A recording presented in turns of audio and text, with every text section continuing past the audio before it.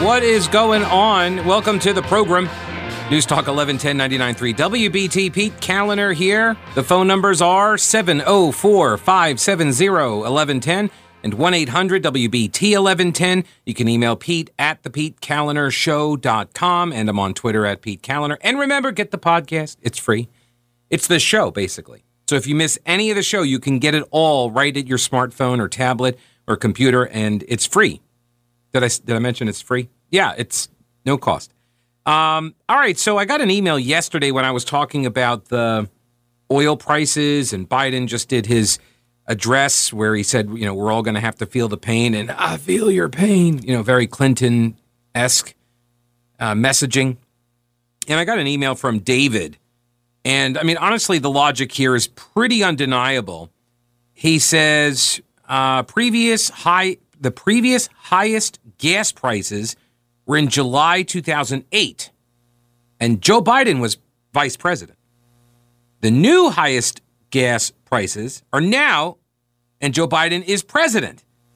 He says, I don't want to be a conspiracy theorist here, but, I mean, facts are facts. And really, the logic is undeniable. I agree, David. Yeah, I mean, like, he was vice president, and it set a record, but then he became president, and now it's a higher record because it's a higher office. That explains it, right? So I kid. I know it's a very nuanced and complex issue, and it is. This is one of my biggest beefs on all economic reporting. Not all economic. All right, too expansive. A lot of economic reporting is when the reporter frames a single piece of economic news as good or bad, because there are all sorts of components as to why that data point is what it is. And there are some good things. There are some bad things. It's complex. That is the free market, which is the fatal conceit of all central planners, right? When they think that they can just put their thumbs on certain parts of the scale and direct things to happen in ways that will make, society more perfected. It's one of the biggest beefs I've got with economic reporting. So all of this coverage of the oil prices, it's amazing. The left has its talking points here in defense of Biden. The right is attacking over the Keystone Pipeline, which the left then responds, well, that's just mainly moving oil from, Canada down to the refineries, and then it gets exported or whatever. But if it failed, get back to first principles here, just basic market economics, right? 101, supply and demand. If you restrain supply and demand increases, or demand increases while supply goes down, you're going to have price increases. That's what happens. I said this repeatedly throughout the debates about Obamacare as well. You can ration by only one of two mechanisms. You ration by access or you ration by price. This is why I really don't believe that price gouging is a thing. Because for whatever price you want to pay, you can find somebody to charge you for it, and vice versa. Oh, but Pete, it's a disaster, and people need chainsaws. I get it. But the person who bought the chainsaws on spec, they're hoping that, somebody else doesn't show up and start cutting everybody's trees for free because out of the goodness of their heart. And if that happens, then the person who laid out all the money and tried to jack up the price in an effort to ration by price, right, they would eat the loss. They took on the risk.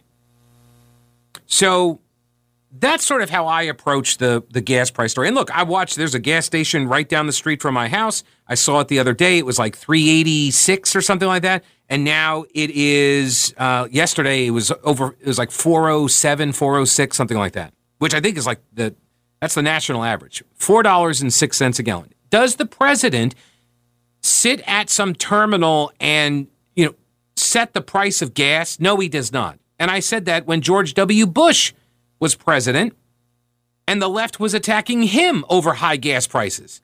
I said the president does not dictate gas prices. However, here's the complexity, and I'm sorry to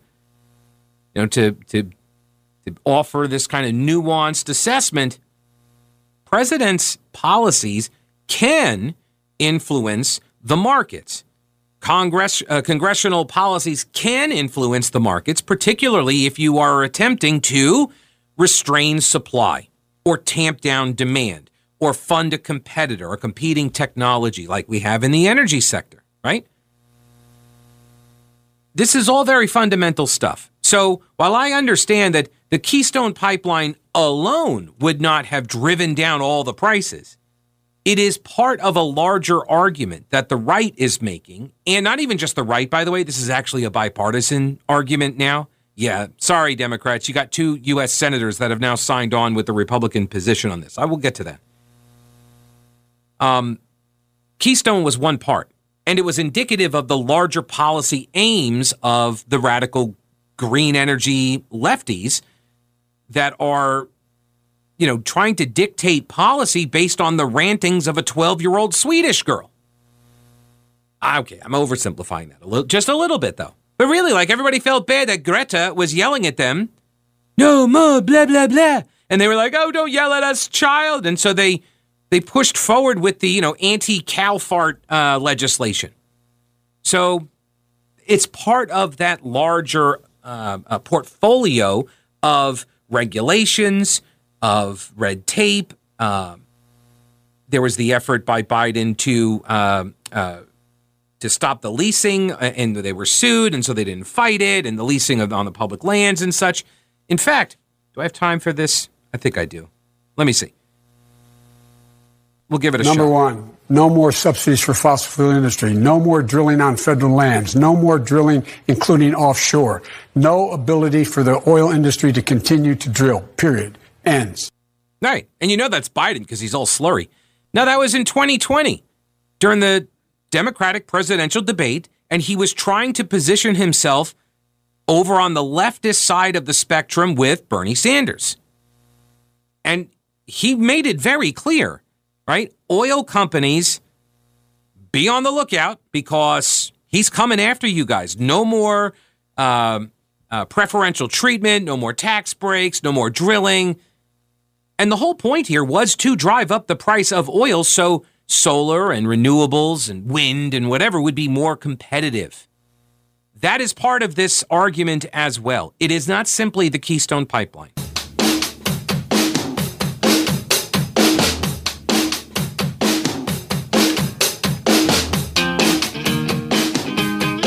News Talk 1110, 99.3 WBT. Pete Kaliner here.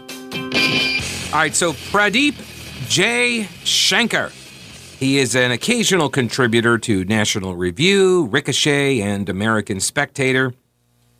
And he pointed out earlier today on Twitter that it was only about 3 months ago that Joe Biden was taking credit for lowering gas prices, and the media celebrated it. And he links up a story, and I have it here. It was out of The Hill by Zach Budrick. This was from December 2021. Quote, Democratic strategists say that it's vital the White House use a projected fall in gas prices to counter Republican attacks by tying the decrease to Biden administration policies. Okay? Democrat strategists are saying, yikes, gas prices are high, people are complaining about it, but Gas Buddy says it's going to drop. And so when it does, you better claim credit for it declining. President Biden has taken a political hit from inflation, and gas prices in particular have done him damage. The average price at the pump when Biden took office was around $2.40 a gallon, but had risen to about $3.40 a gallon in November. Republicans have blamed Biden for the high prices, linking his energy and economic policies to across-the-board inflation and lower fuel production domestically. All right, a double whammy, if you will. This gets to the supply and demand economics 101 thing that I mentioned earlier. If you restrain the supply and demand remains unchanged, then prices will increase. Not to mention the inflation side of the equation, which was driven by all of the profligate spending of the new Biden administration and the Democratic Congress, but also, yes, the pandemic spending as well.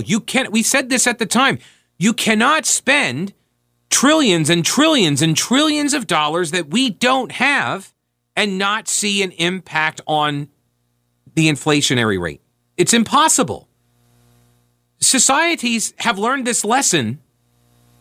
Well, I guess I shouldn't say they learned the lesson. The lesson is there to be learned for societies over decades, over what, 2 centuries? I mean, the Romans learned this when they started messing with their currency and putting less gold in the actual coins, you know? Republicans have blamed Biden for the high prices, but after taking blows for these high prices, the White House is signaling that it wants to get some credit if there's some good news at the pump. Down at the end of the story, again, this is from The Hill, Democratic strategist Eddie Vail said it's essential that Democrats ensure a price drop at the pump is perceived as the result of White House action. So you cannot have this both ways, folks. And I'm sorry that the president gets tagged with the gas prices, good or bad. I'm sorry. But that's been the way my entire adult life. I have always seen presidents getting attacked for high gas prices. It's always been the way. They claim credit for the economic good news. They blame others for the economic bad news. It is standard. So put that aside. You've got the political messaging. Put that aside. And back to Pradeep Shankar. He says gas prices increased by 63% between Election Day 2020 and before the war in Ukraine. 63% increase in gas prices.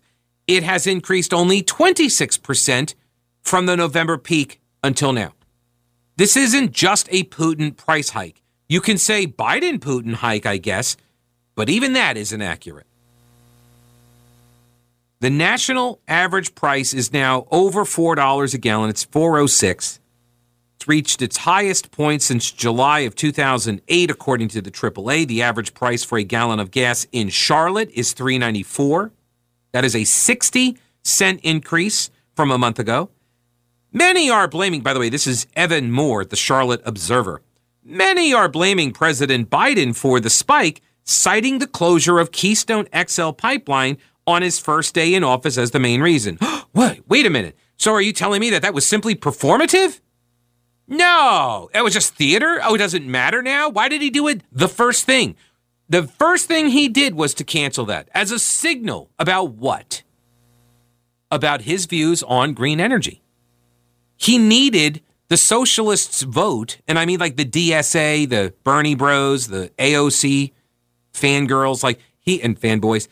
He needed that contingent of the base to vote for him. And so the Keystone cancellation was part of that payoff.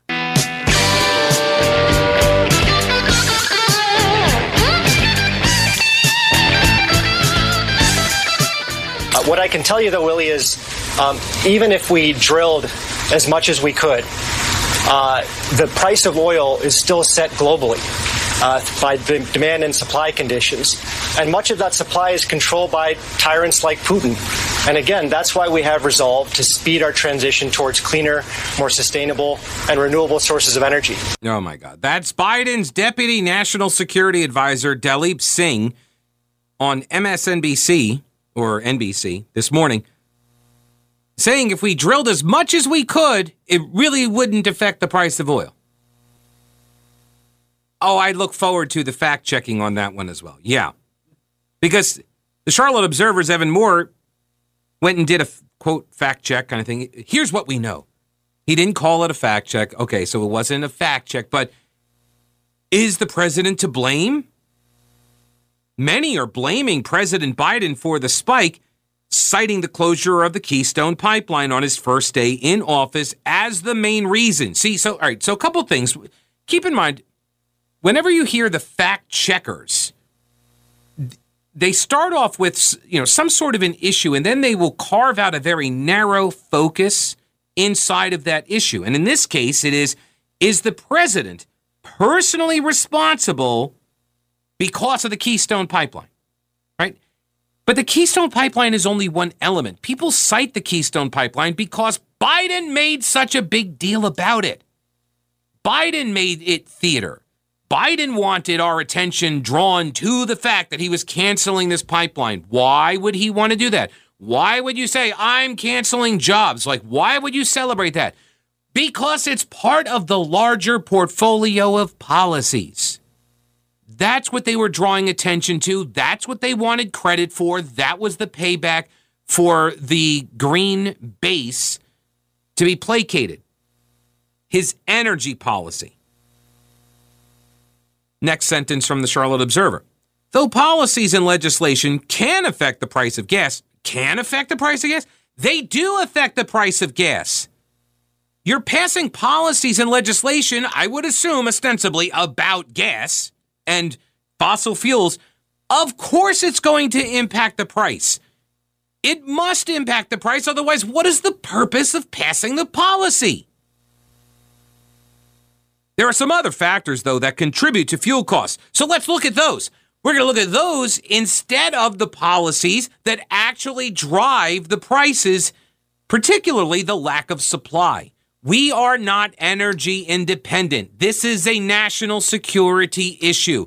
People on the right have been saying this my entire adult life.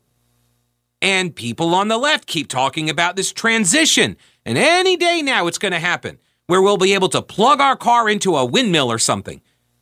Plug the military vehicles into solar panels. Maybe someday, guys. But not now. It's not today. So then they tee up the fact check, the pseudo fact check, quasi fact check. It's actually water carrying is what it is. It's a Praetorian Guard defense of the Democrat president and his narrative. Here's how much control the president has over gas prices and what affects them. Note the very narrow design of the issue that they are going to review.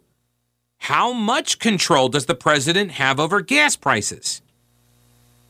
The reason for the narrow scope of the question is designed to induce the preferred result, which is that presidents don't have a lot of influence over the price of gas on any given day. However, if you are president and your party controls Congress and you guys are pushing all sorts of green energy policies, that does have an impact. So, let's take a look at the rest of the article. The president has very little control over the price of gas, according to Jeff Leonard, the vice president of strategic initiatives at the National Association of Convenience Stores. Gas prices are largely dictated by oil prices, and oil prices are dependent upon supply and demand. That's exactly what we just heard from Biden's Deputy National Security Advisor, Dalip Singh. Right? Well, it's really a supply and demand issue. Well, why don't we increase the supply? We have a lot of available supply, you know. We could do a lot more supply. And in fact, when the price goes up, that's a market signal, fellas. That's a market signal that we need more supply. That's how that works.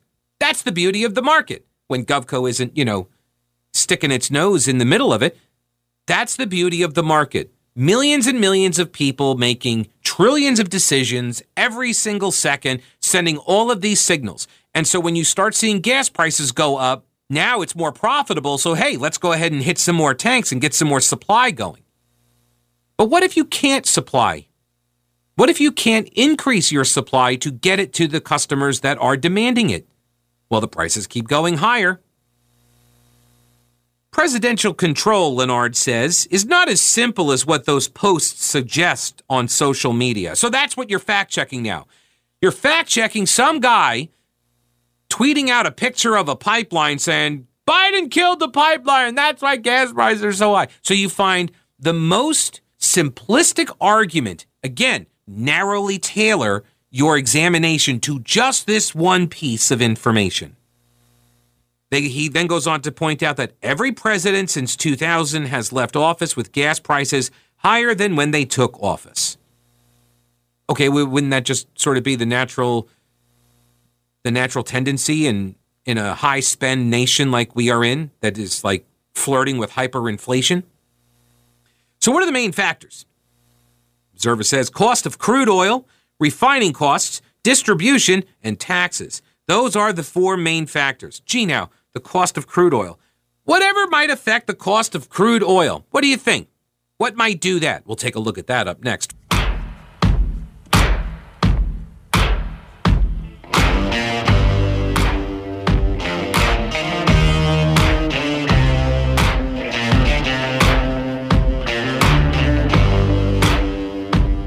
News Talk 1110 99.3 WBT. Pete Kaliner here. My Twitter friend, RB Pundit.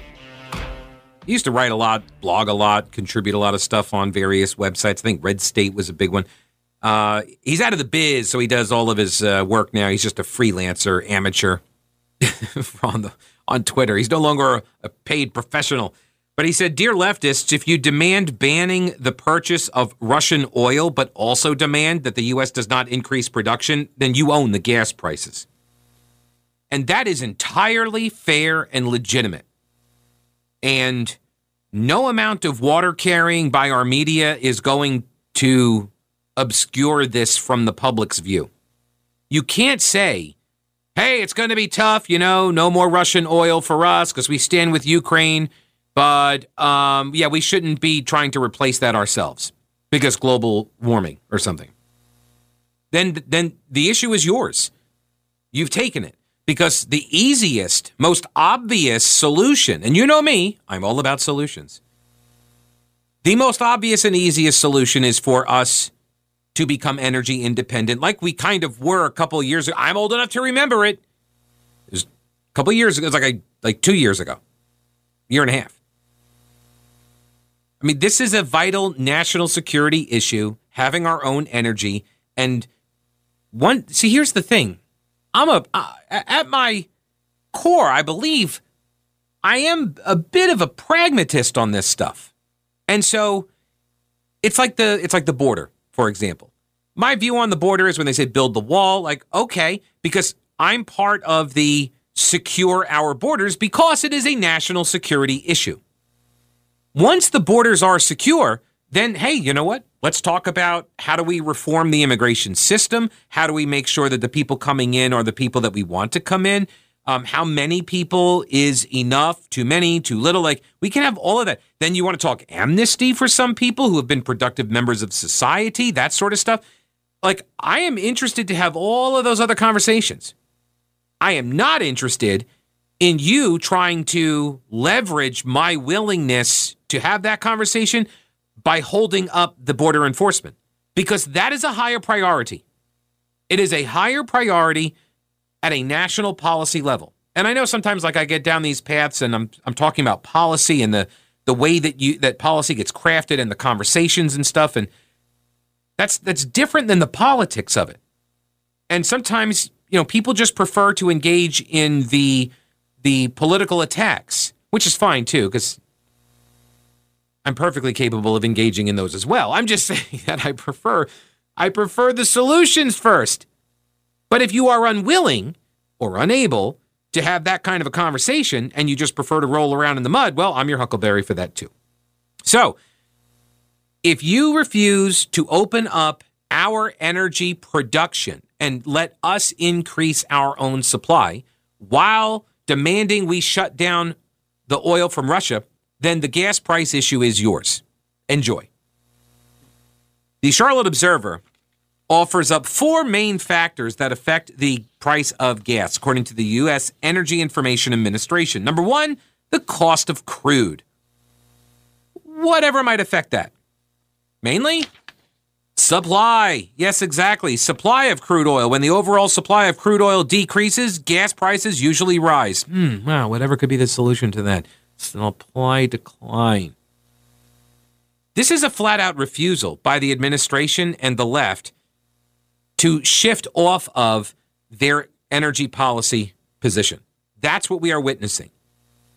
They have an opportunity. In fact, this is a great opportunity. Hang on. Mentioned it earlier. Here it is. 2 Democrat senators join the GOP in calling for U.S. to increase domestic oil production. This is over at the Daily Wire, a piece by John Rigolizzo. The growing chorus of calls for increased oil production in the United States has become bipartisan as moderate Democratic Senators Joe Manchin and John Tester called for producing more oil domestically instead of importing the natural resource from foreign countries. It's so obvious that only Democrats can't see it as the solution. Approached by CNN's Manu Raju in the halls of the Capitol, the two Democrats stressed the importance of domestic oil production, even as the Biden administration looks to countries like Saudi Arabia, Iran, and Venezuela, to make up gaps in the oil supply resulting from the Russian invasion of Ukraine. This, to me, is the most outrageous part of it. Just mentioned earlier the immigration topic. The most outrageous part to me of the immigration topic is that the people who proclaim to be the do-gooders in the scenario on that side of the issue are actually enabling gross atrocities, people to be abused while they claim the mantle of moral superiority. It is the most disgusting part of that entire political debate. This is the most disgusting part of this debate, which is we are now asking authoritarian nations. By the way, Wall Street Journal out today with the report that the Saudis refused to take a call from Biden, but took one from Putin, which is weird because I thought getting Trump out and getting Biden in was going to put the adults back in charge and foreign policy would be restored to its, American foreign policy would be restored to its former grandeur. And that we would be proud of our foreign policy chops now. But now we're going to Russia, or we're going to Saudi Arabia, Iran, and Venezuela. What do you think we got to give up with each of those countries in order to get more oil flowing? Do you think Iran might want some, I don't know, concessions regarding their nuclear program, or as Bush used to call it, nuclear? How about Venezuela? I don't know. Do you think they may have some interest in trying to rework some stuff with us in our relationship to benefit them because they know we're over a barrel, almost literally here? It's grotesque. Grotesque. You're cutting deals with authoritarians who engage in widespread and despicable abuses of their people, and you're going to cut more deals with these people rather than produce it here, which, by the way, we can do it better and cleaner than these other countries. Like, honestly, do you think Iran cares more or less as a nation about its environment than we do? Do you think we might be in a better position to extract, move, and refine, and then distribute out that gasoline? Do you think we might be in a better spot to do that than Venezuela would? Oh, I know, workers' paradise, I'm sure. Okay, news is next.